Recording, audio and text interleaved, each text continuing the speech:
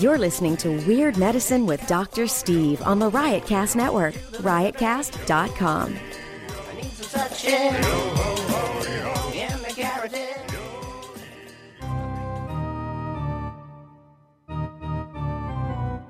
I've got diphtheria crushing my esophagus. I've got Ebola virus dripping from my nose. I've got the leprosy of the heart valve, exacerbating my incredible woes. I want to take my brain out and blast it with the wave, an ultrasonic, echographic, and a pulsating shave. I want a magic pill for all my ailments, the health equivalent to Citizen Kane.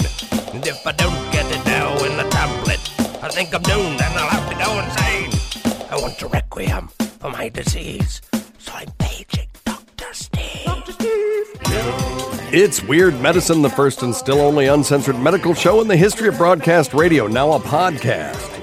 I'm Dr. Steve with my little pal Dr. Scott, the traditional Chinese medical doctor, gives me street cred with the wacko alternative medicine assholes. Hello, Dr. Scott. Hey, Dr. Steve. And also in the studio today, we have Dr. Ryan. It's probably somewhat premature to call you that. I guess so, a little bit. He's a medical student, but he's a pretty smart feller.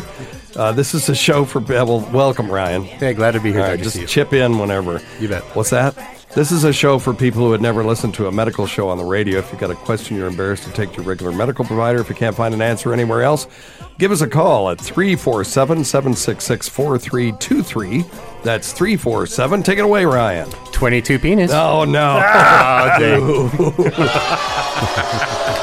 least he listens. It's true. It's 347.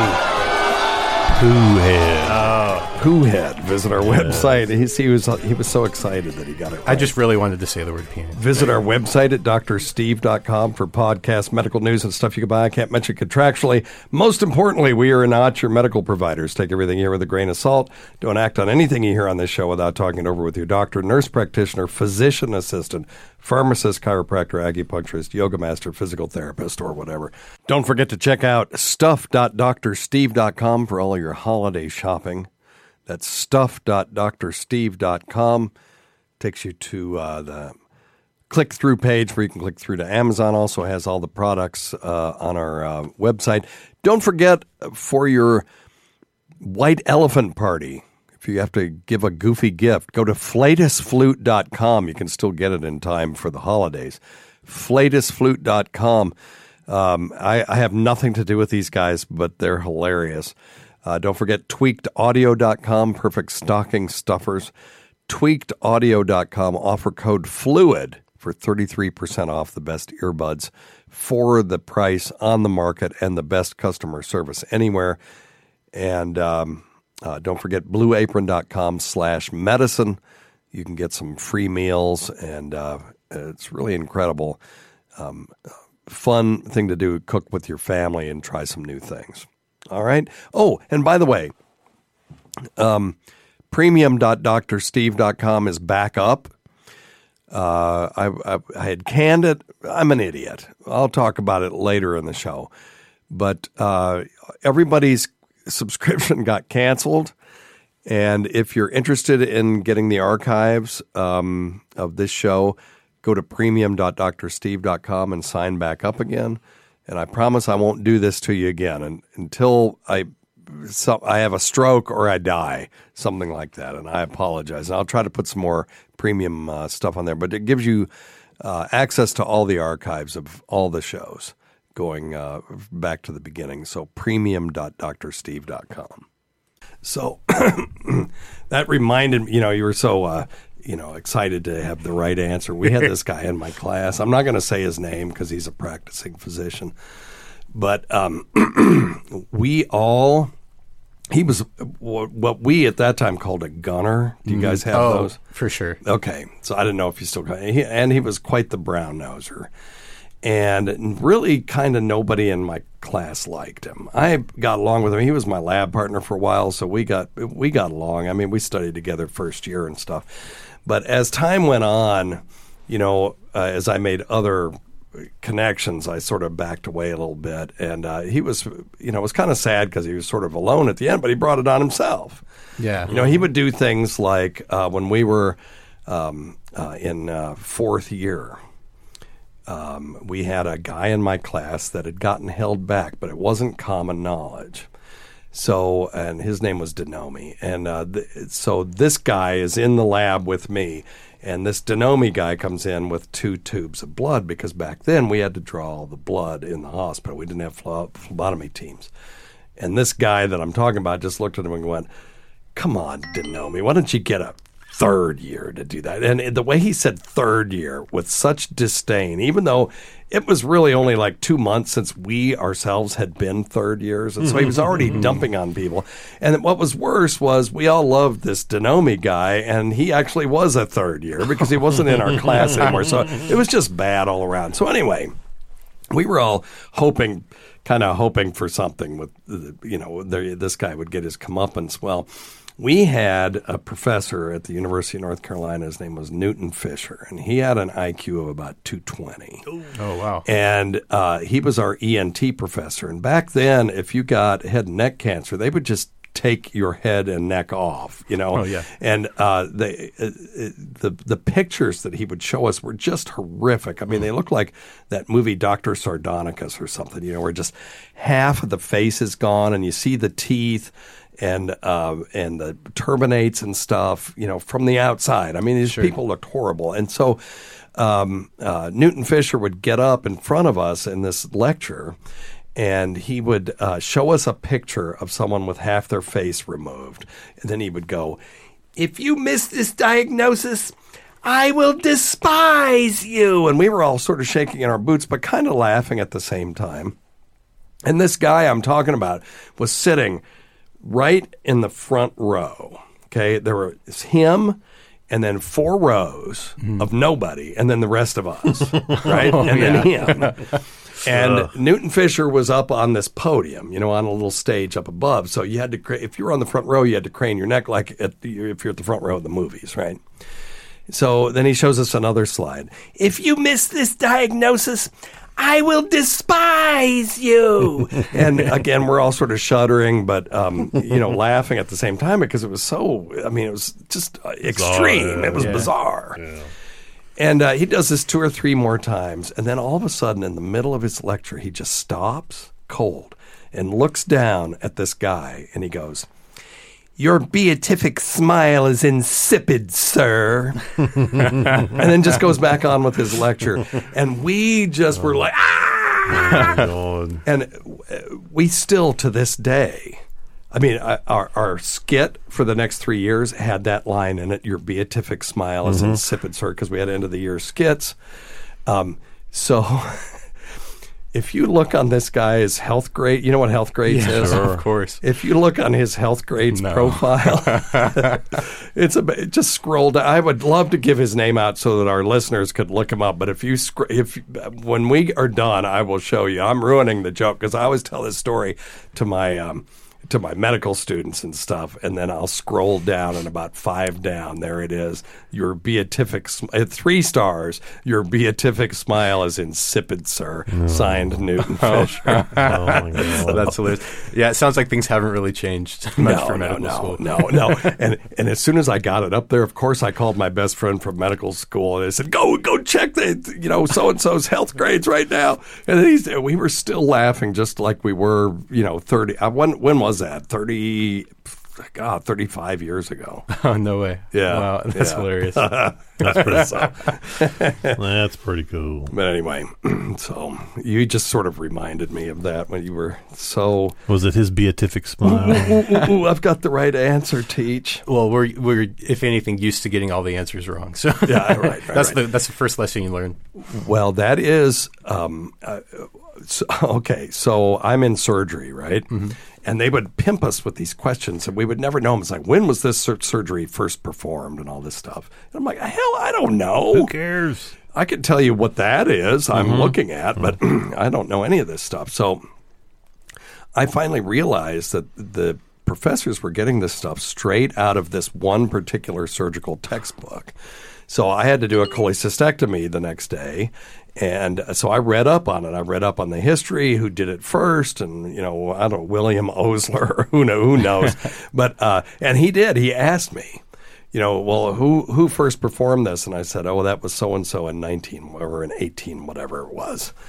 And he was like, oh, very good. And then just started to mercilessly ask me questions until I couldn't get one. And that's the end game. The end game is to do the Socratic method until you have no answer. Exactly. So just get the first one wrong the first time, and then you're done. You're set. Yeah. Then you're done. They know you're a dumbass. And they'll move on. And they'll move on because they don't really expect you to know it anyway. No, not at all. So they're just effing with you. The other thing that you'll learn is this thing called the attending syndrome. I'm sure you've already learned that, where you go in and talk to a patient, and you come out with one history, and then the attending goes in and the patient tells them something exactly the opposite. Completely different, yeah. So much more fun to be the attending in that situation because I can just go, don't worry about it. Crap happened to me all the time when I was in medical school. Mm-hmm. Yeah. So what are you gonna do? I am going into primary care. I'm going to be a family medicine doctor out in the small town. Oh, really? Yeah, Do you know which small town or just any small town? Not yet. I'm from Texas, so it's likely I could end up there. 1,000,000 small towns. My families are there, but I could go anywhere, man. I'm just excited to be a doctor. Now, okay, well, that's good. That's good. And I'm glad you are because really only people who are called to do this should actually do it. Yeah. But because if you're doing it for the money, you're doing it for all the wrong reasons. You may be okay with this, but I had to live in a different town than I practiced in for a while. Sure. Because when I lived in the same town that I practiced in, I couldn't go to the street fair. I couldn't go to the grocery store or Walmart without somebody, well, did you get my mama's lab test back? It's like, first off, who the hell are you? And by extension, who the hell is your mama? Mm-hmm. Yeah, and I can't talk to you about it here anyway. Yeah, I don't know. So I sort of had that thought at first when I was thinking about especially wanting to go to a small town. Yeah. And I thought a lot about, do I want to see people in the grocery store or at baseball games or whatever that I know? Some people love that. Mm-hmm. And I think I thrive on it, but I haven't experienced it fully yet. Yeah. So right now it's the goal, but I may get out there and do some rotations and find out that it's not for me. My main thing, I don't know if you're a churchgoer, but I didn't want to go to church with people I was treating. I think so I did go to yeah. church in a different town, even when I lived in the same town. Well, I think that's just a good strategy if you're in medicine or not. Yeah, I think so. You don't want to sleep where you're, Yeah. That's a nice way to say it. Yeah, exactly. All right, good deal. All right, hey, check out Dr. Scott's website at simplyherballs.net. Oh, it's Simply Herbals. I read it wrong. That's right, close for like the 1,000th time. And don't forget to listen to our podcast wherever you listen to podcasts. And we are right now, I guess we can't plug this. Well, yeah, we can because some people will hear this before, but this Saturday night, Dave Cecil live at the Beer Run. Mm-hmm.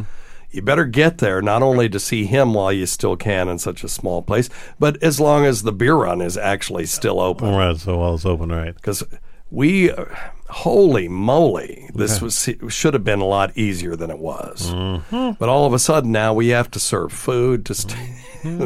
And it's like we weren't really equipped for that. We just want to sell beer. We just like to sling beer.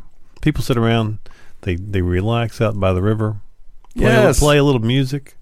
That's it, period. We don't want to be, restaurateurs. Food. Oh my God! When we have a restaurant right next door, literally attached to us. Literally, same front door. It's bizarre, isn't it? Well, I guess we can't talk about any further on that, but it is. People are crazy. Hey, but if they're in town, we are there now. Yep. Dr. Steve and I may be opening up just in case anybody wants to come check it out. Let's hope not. That means Dave got stuck coming over the mountain in the snow. That's true. That's true. It is supposed to snow this weekend. Hell, it snowed like crazy this morning. Yeah, but I mean, it's supposed to actually snow this weekend. So, but we're going to do podcast at 2, and we'll broadcast it live on our YouTube channel. Mm-hmm. And then we will have the live event December 8th at 7 p.m. at the Beer Run. So if you're listening to this before then, feel free to come. And admission is free, and if you come, introduce yourself as a listener. Scott and I will buy you a beer, too. That's right. Always drink responsibly. Always drink responsibly, yeah. All right. And the beer will be cold, and the music's going to be hot. Yeah, whatever. So we are back. I came this close to making the show disappear. I actually talked to Jim McClure, said, just get ready. When I say the word, I need this to be like it never happened. What is that? Service Pro or whatever, like it never Service happened. Pro, right. And I talked about being depressed, and I was depressed, but it turns out I was blaming it on GVAC, but really what it was I had reactive depression. So let's talk a little bit about clinical major depression and reactive depression. Now, Ryan, have you guys talked about the difference between those two things? A little bit. I'll follow along and pipe in if I. Okay. Well, I was going to have you discourse on it, but reactive depression is a depression that has a known cause, and regular depression is what we call idiopathic, meaning the doctor's an idiot and the patient is pathetic, but it really means we just don't know what's causing it. And it's a change in brain chemistry. And the weird thing is that reactive depression causes the same changes in brain chemistry. So if you drive your serotonin levels in your brain down, you'll get depressed. If you get depressed, you'll drive your serotonin levels down. So, it works going in both directions.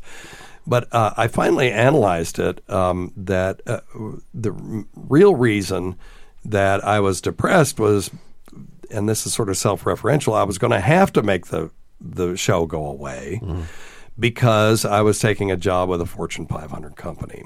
Well, guess what? I'm not going to – I have realized that I am not made for corporate life. No. On that level. I was supposed to be a regional – executive, and dealing with corporate culture drives me crazy. Now, and when I realized that I was going to have to make the show go away, I got depressed, and that made me want to make the show go away because I just felt like I didn't have it in me anymore. And so I'll tell you a little bit about this. I went to this interview.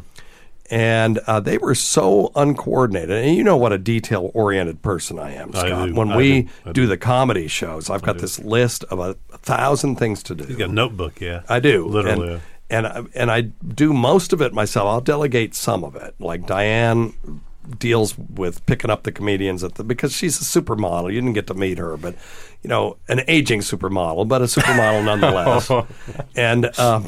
And she, she picks them up, and I can count on her because she's a party planner for the company that we work for, or a meeting planner.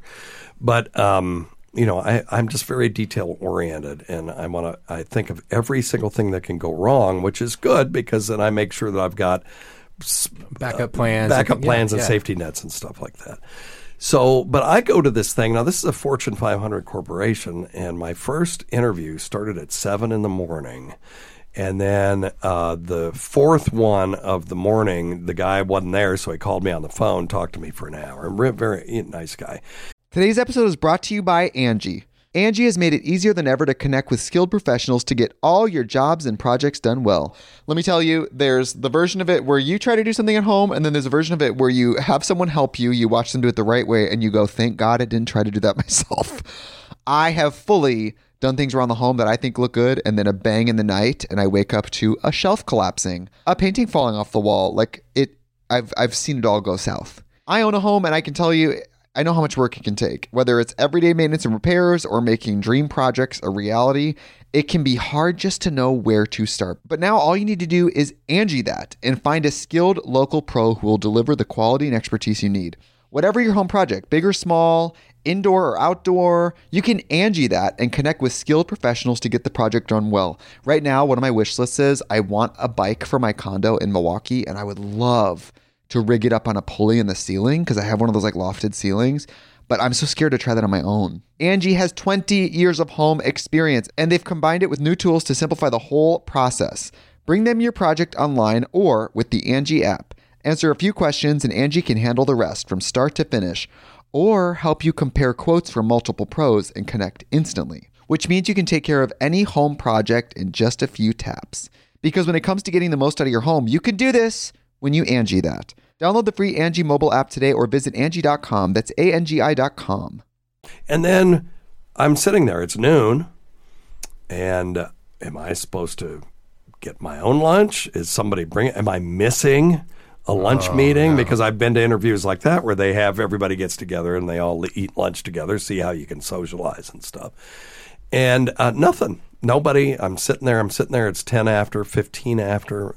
This is going to sound trivial, but this wasn't the only thing. That's a huge red flag. You know. Yeah. So I went down. I knew where human resources were. It was on the floor below. So I went down to that floor and I found the HR person. I said, "Am I supposed to be somewhere?" And they're like, "No, not that we know of." So I was in downtown Nashville. So by the time I realized that I had to go get my own lunch, which I'm not a big baby. This is not a Princess and the Pea situation. No. But it is common courtesy to offer somebody a bottle of water, or if it's lunchtime, offer them lunch. And so I just went down to, what's the big street in Nashville? Down by the Ryman? Broadway, yep. Yeah. So I just went down there. By the time I got down there, I didn't have time to eat. You know, by the time I would be late for my next interview, so I had another 4 interviews to do. So I just walked in a big circle, walked around the block and came back. Again, no one asked me, "Hey, did you get something to eat? Do you want a bottle of water?" Nothing. They would show up for their part of the interview and leave. Okay, so that was bad enough. I had been talking to the CEO for months, and I'm going to call you on Friday. Oh, let me call you on Monday. Okay. Oh, something came up. Let me call you on Tuesday. And this went on for 3 or 4 weeks. Now it's like, come on. Yeah. If you really want to talk to somebody, you're going to make time. You make time to talk to somebody. So they offered me the job. Just, I was fine. I'm thinking, I don't know if I want to work with these people. And they were very, very corporate, despite being so disorganized, And so they offered me the job, and that's when I started going through this depression because it's nice to be wanted, and I really kind of wanted to do it because I wasn't thrilled with my job at the time, although that's gotten a lot better. And so I was going to take this job. And that's when I went through all this business. I'm going to have to shut it down, and it was sort of rolling around and got me more and more depressed. So I called the CEO and I said, "Listen, I got to tell you something. I know you guys did a background check on me, but something you may not be aware of is that I have a show on Sirius XM. I also have a show on the Riotcast network, and I advise behind the scenes on the Jim and Sam, and used to do on Opie and Anthony, and I do a little bit on the Howard Stern show." Yep. And he said, "This makes you even more interesting to me than you were before. I wouldn't worry about it, but I'll check into it, make sure it's not going to be a problem with the corporation, and I'll check back with you on Monday." This was on Friday, so 3 days. I figure, yeah, okay, we'll just see, and if they say they can't live with it, then I will officially make it go away if I want to take this job. 5 weeks later, don't hear a thing. Nothing. Nothing. And at that point, my job had kind of fixed itself. We went through a merger, and I'm very happy with the direction my job is going in now. So that's 180 degrees from where we were a week. Oh yeah, 2 weeks ago. Yeah. So I'm very happy with it. Good. And, that makes me happy. So my depression lifted because I realized I don't want to give this up. I don't want to give up weird medicine. I don't want to be a corporate wonk. No. I cannot work with people who are like that. No way. Because I'm not like that. As goofy and odd as I am, I return people's phone calls. Yes. I return the... I message the people that send us voicemails on this show. Yes. So, and it irritates me if I send somebody an email with a bunch of information in it and I just get nothing back. Now, there are a few people in my life that still pull that, but I never do. I'll at least say I got it, whatever. Yeah, working on it. Sure. I just realized Just be courteous. I couldn't work with them. Just to be courteous, I think. And I've known you for a long time. I know you well enough. I really do believe that would have been a terrible marriage. Well, I'm an ex-hippie. Ryan's never seen this, but I'm going to show you a picture of me in 1977. Okay. And then you'll, if you go online and go to the Mando Birch YouTube thing, that's on our YouTube channel. Dr. Steve's college band gets shit on or something like that. This picture is on there so you can see. But that was me in the 70s. Oh, wow. That hair. I know. That's so I went awesome. from long, straight hair down to my ass to a permed mullet in the 80s to where I am now, which is just gray-headed old man look. So. The perm look That was is hilarious. fabulous, man. It was- Yeah, I've seen those pictures. They are permed mullet. fabulous. Fabulous. But anyway, so we're back. I am anticipating doing some great things on this show. We're going to do a show. Next week for our holiday show, we're just going to have Dave Cecil in, and we're going to do an hour with him, just because I can. Right. And then after that, we're going to get back to doing the show the way we used to. And when Don Wicklund was running the channel, we were going to do A live call-in. live shows on Saturday night. And I would like to talk to Jim McClure about maybe doing that. We would incur some expense. It requires them to have an employee there running the board on their end and making sure the phones are working and all that stuff. So I don't know if they want to spend that kind of money on us or not. They certainly are. You and I would have to get a little bit of a raise, you would think. No, they would probably just not pay us and use the little money that they do pay to the person answering the phones. Right. Yeah. So anyway, when P.A. John and I first, this is way before your time, you were probably 12 at the time, did our first show at the SiriusXM studios. It was such a success that we walked out of there, and Anthony Cumia saying it's the best first show I've ever seen. People, loved it. The phone banks were just slammed. We had to bump our first guest, which was E-Rock, which was hilarious. And we walked out of there and looked up at the Parker Meridian, which is, a nice hotel on 57th Street, and saw all the condos on the top, the penthouse. It's like, which one of those should we buy? And then, and then the next 4 years, we did the show for free, for flat nothing. I mean, it cost us money. I'm just barely finally recouping the amount of money we spent on flying up there to do it. Oh, wow. And putting people up. I mean, one year we took 5 people up there. We took the whole crew. Double vasectomy shit and Jefferson the Shyster and P.A. John and Chest Pain Rob even. Chest Pain Rob. You never met him, Never met did you? him. Yeah. That was before me. Did you ever? And I've been around for about 10 years. Heard of Chest Pain Rob? No. He was a regular on the show, and the reason he got called that, what a dumbass. He one day got chest pain, right? And he went to the emergency room, and he got checked out, and everything was okay. But he went home that night, and that night he's taking his shirt off, and there's an EKG lead on his chest. And his wife says, "What's that?" Well, the rest of the story. He never told his wife he went to the emergency room because he was having what he thought was angina. And she didn't have sex with him for a month. She was so fucking mad at him that he had just done this on his own. And so anyway, he got the name Chest Pain Rob. That's awesome. Yeah, he was a good guy, and now he's a paramedic somewhere. Oh, is he? Yeah, so he went cool. from doing this to being a paramedic, which I thought was pretty cool. Now, tell us how we influenced your journey through this medical school thing. Absolutely. Well, And eventually we'll answer probably one phone call. Well, I started medical school about 3.5 years ago, and when I was starting my studies and stuff, I wanted to have something other than a book to read to get some learning in, and so I was a big podcast guy all through high school and college. Really? Yeah, back in the day. Usually music podcasts, books, things like that. Not so much comedy or anything scientific. Yeah.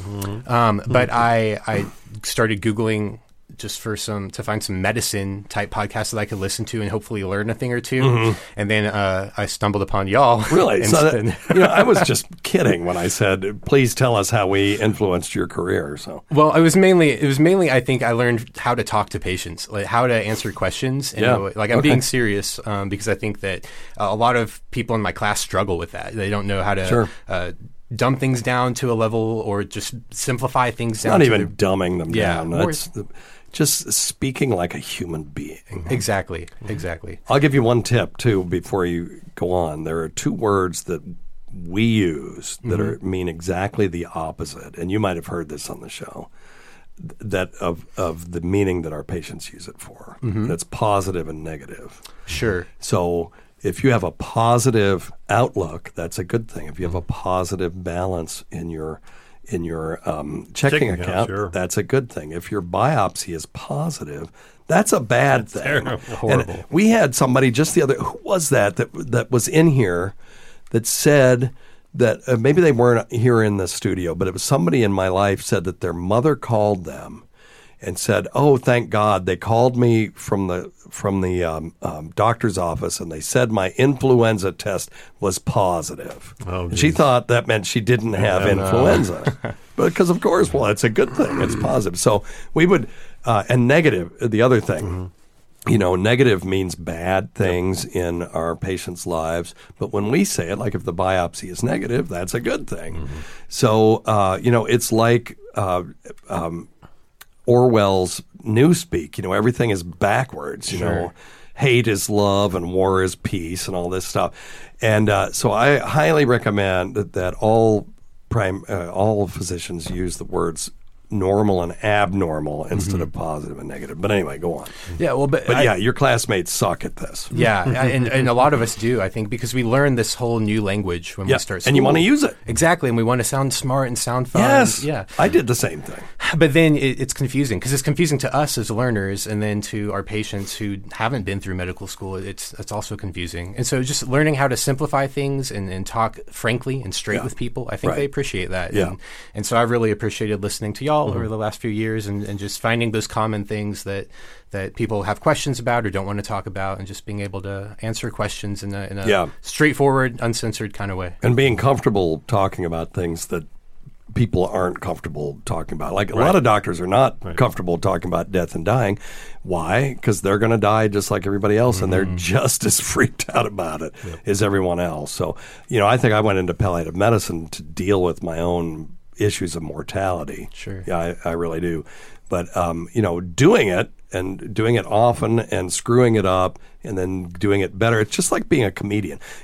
These comedians will tell you they'll get up and they'll start telling jokes and they'll see what little part of that joke worked, and they'll keep that and then change the rest until they get the whole thing working. And I've noticed I work the same way. I have this spiel about Code Blue that I have worked on now for 35 years, and I finally got it to where it's almost perfect, But it does take, and I've noticed over time that it changes subtly as I see, now that it didn't quite land, but if I said it this way, it landed better and all that stuff, and you put it all together.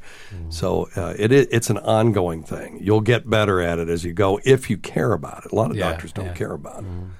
But I hear residents talking to people, well, you've had a primary myocardial infarction of the left anterior descending artery, and the patient's just looking at them. Or, here's a good one for you. Okay. If you're talking medical stuff, or, pain stuff, we will always, in medicine, convert everything to oral morphine equivalents. So if you got somebody that's on a Dilaudid or hydromorphone pump and they're getting 12 milligrams an hour, let me work this out. Let's say 12 milligrams a day. That's going to work out easier for me. That's 240 oral morphine equivalents per day, right? If you say that to a patient, they're going to look at you with the blankest stare because they're not going to have any context. But if you say that's the equivalent to 24 Lortab 10s, if they've ever taken any pain medication, they know exactly what you're talking about. And then they'll go, oh, God. Yeah, it's in terms they know and familiar with. Yeah. So when I'm talking to physicians, I'll talk in oral morphine equivalents. If I'm talking to patients, I'll talk in Lortab 10 equivalents. Sure.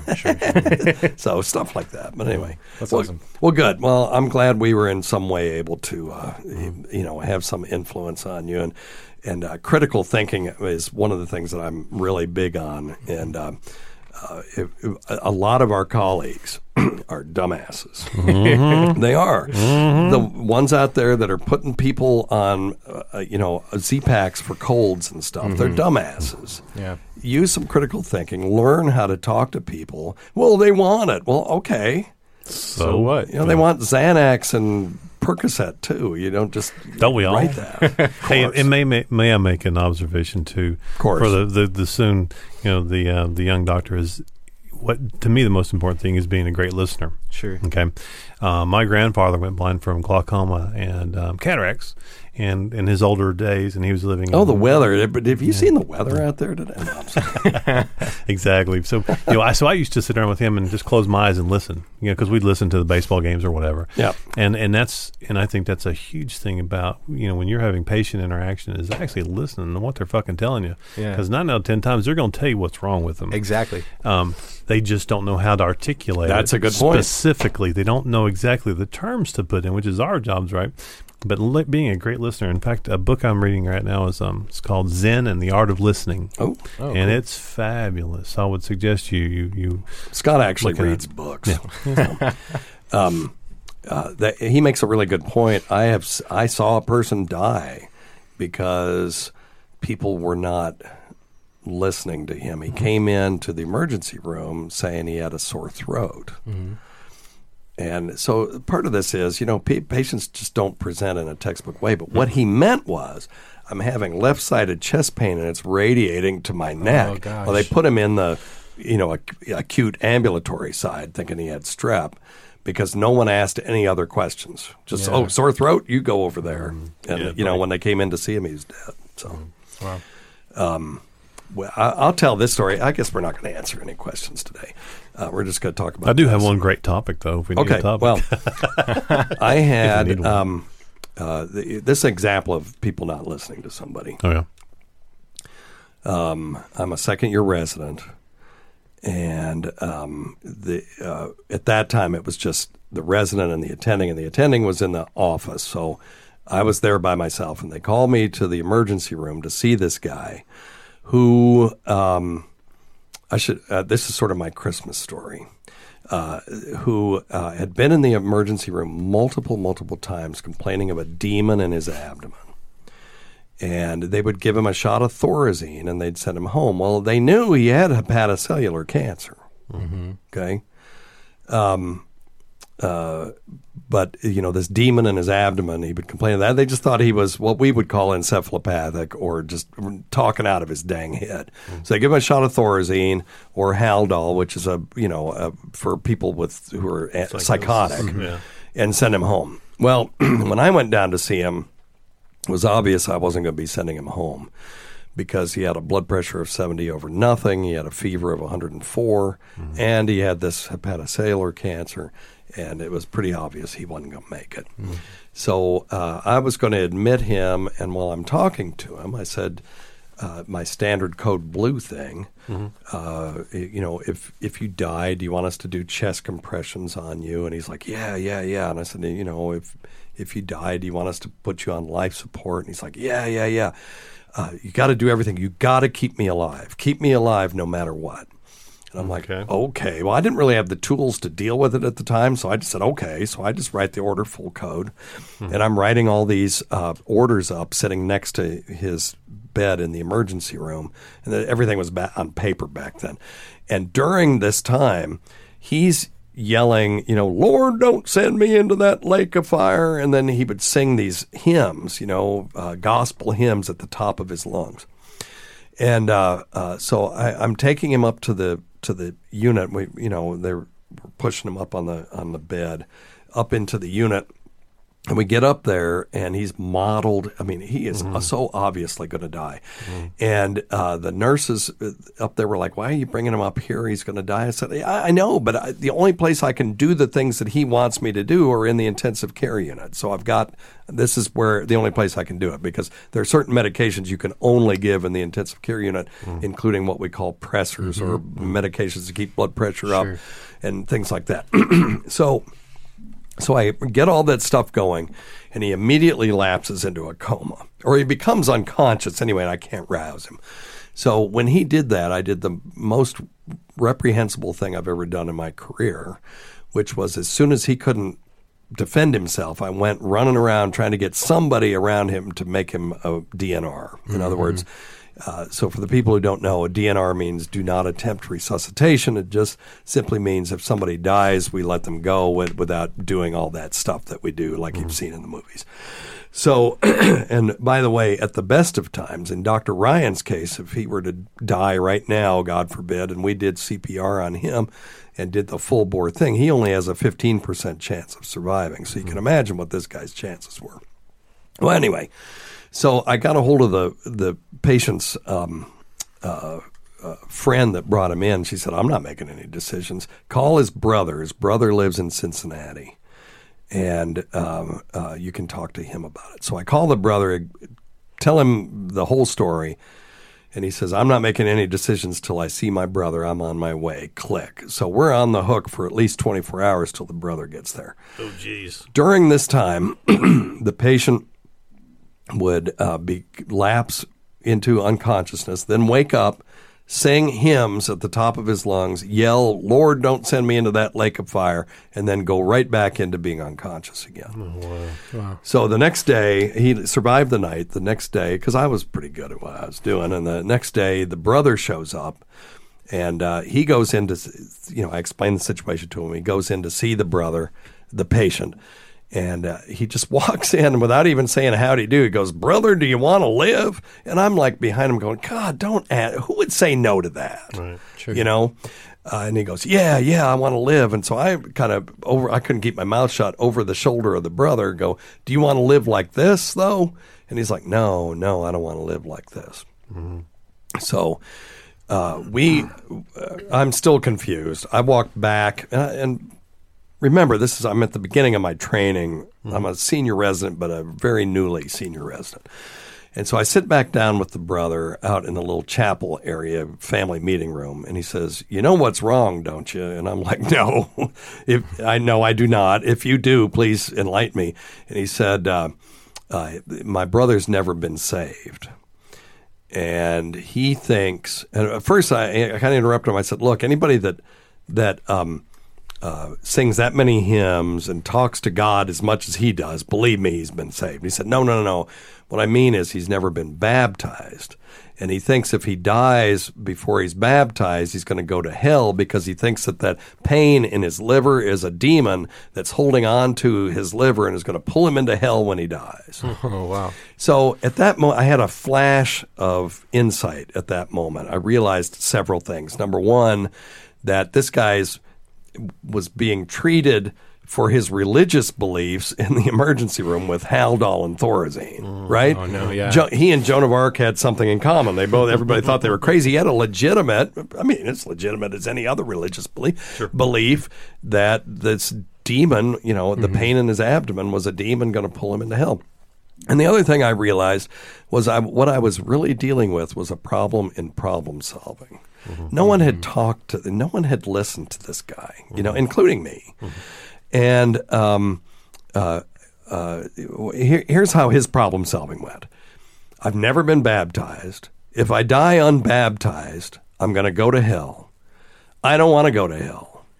Therefore, I must never die. Mm-hmm. Okay? Yeah. Whereas I thought what might be slightly more functional, having been in this job for a whole year, but knowing that none of us get out of here alive, was I've never been baptized. If I die unbaptized, I'm going to go to hell. I don't want to go to hell. Therefore, I need to get baptized. Right. Sure. Yeah. So break the chain. Yeah. So I asked the brother, "You think, if I got him baptized here, he'd be cool?" He's like, Well, yeah. So I called the chaplain, and he was like an Anabaptist or something like that. I'm not even sure what that is. But I said, can you baptize somebody in the hospital? He said, I can baptize somebody anywhere. Okay. So I said, well, I got one for you. So he came up there into the intensive care unit, said, I'll just be a minute, shut the door, and it got really, really loud in there, like really loud. Not like, get out or anything like that, but more, wait a minute, I can do that better. Get out.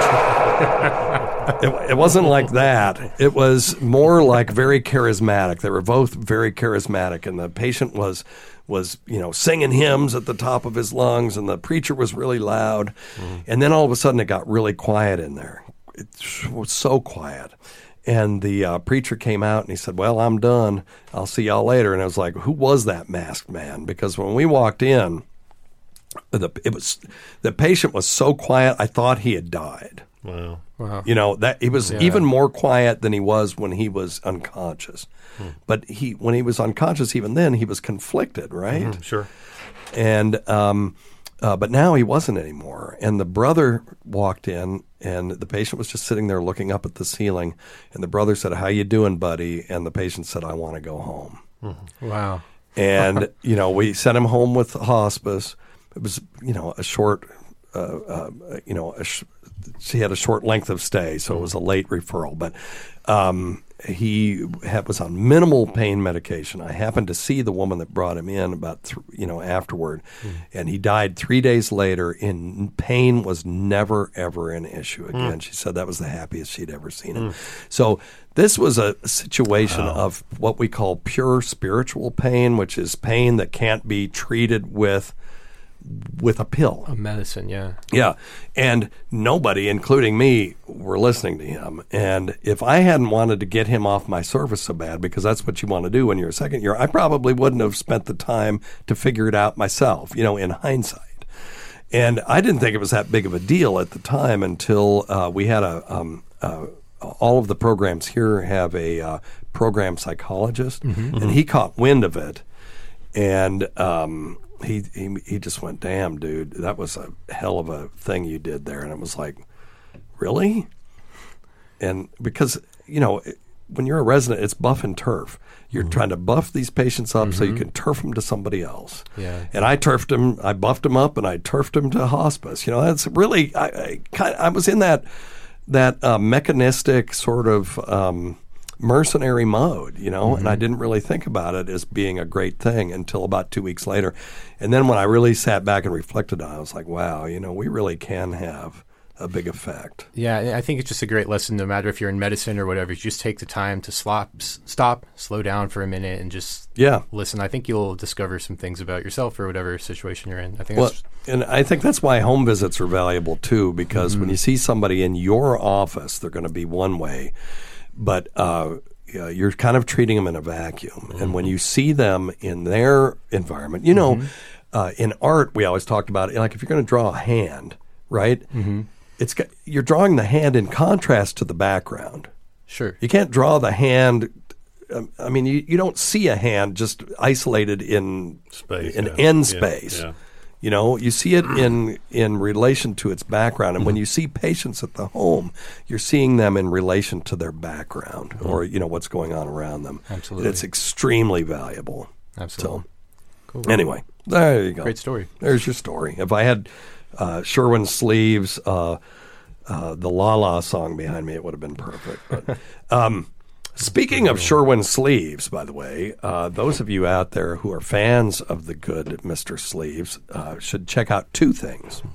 Get on YouTube and search for Sherwin Sleeves Plays Minecraft, because it is my kids think that's the funniest video they've ever seen, because it's Sherwin Sleeves, like this old man character, and he's playing Minecraft, and he just keeps getting killed, and he's spinning around in circles and talking to those pigs that run around, and he's like, Am I to communicate with you, my friend? Good Lord. And he's dead again. And these slimes, I do not like these slimes. It's just the greatest. Okay, so that's the first thing. The second Sherwin Sleeves thing that you need to check out is the show on Amazon Prime called Patriot.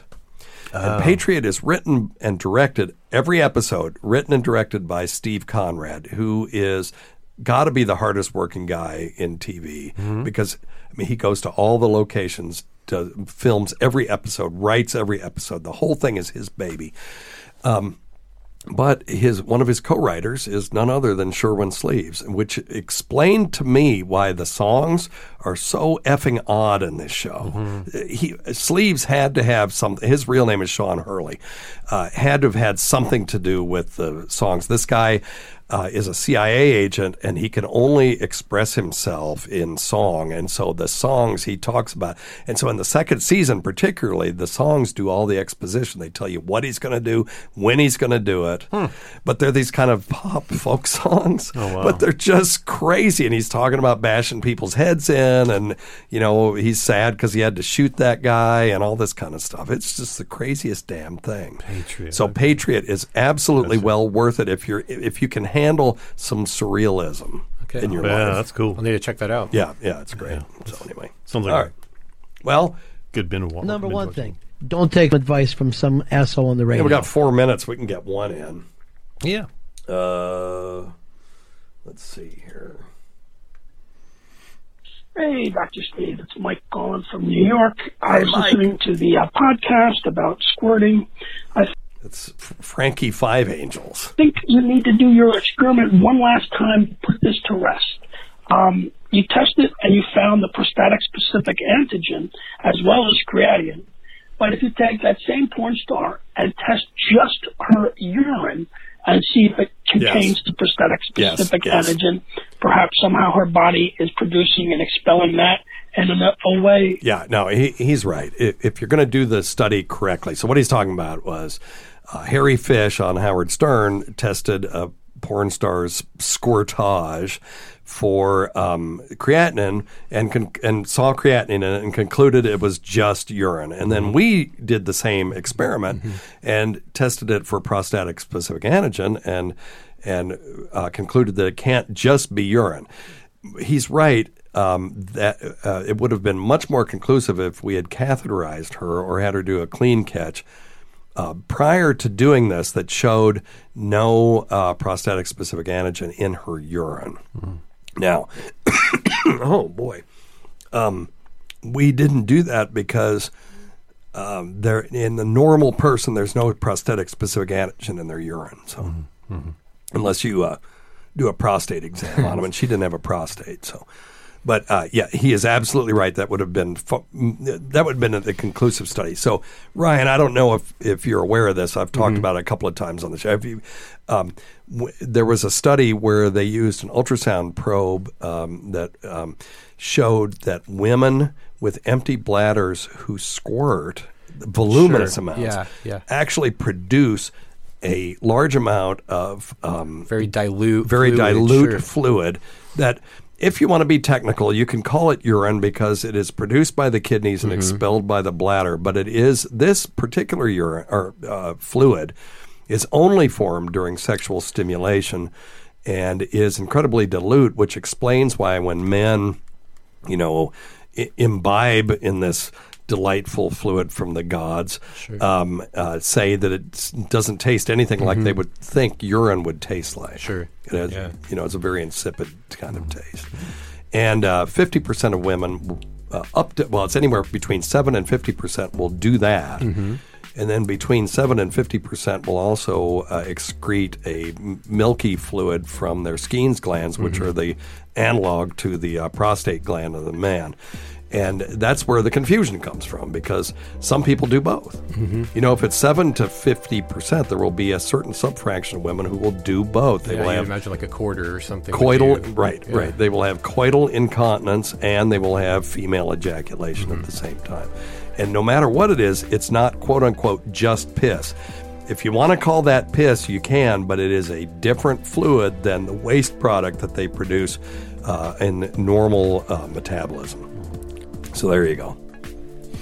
So shit on everybody who says it's just piss. It makes me mad.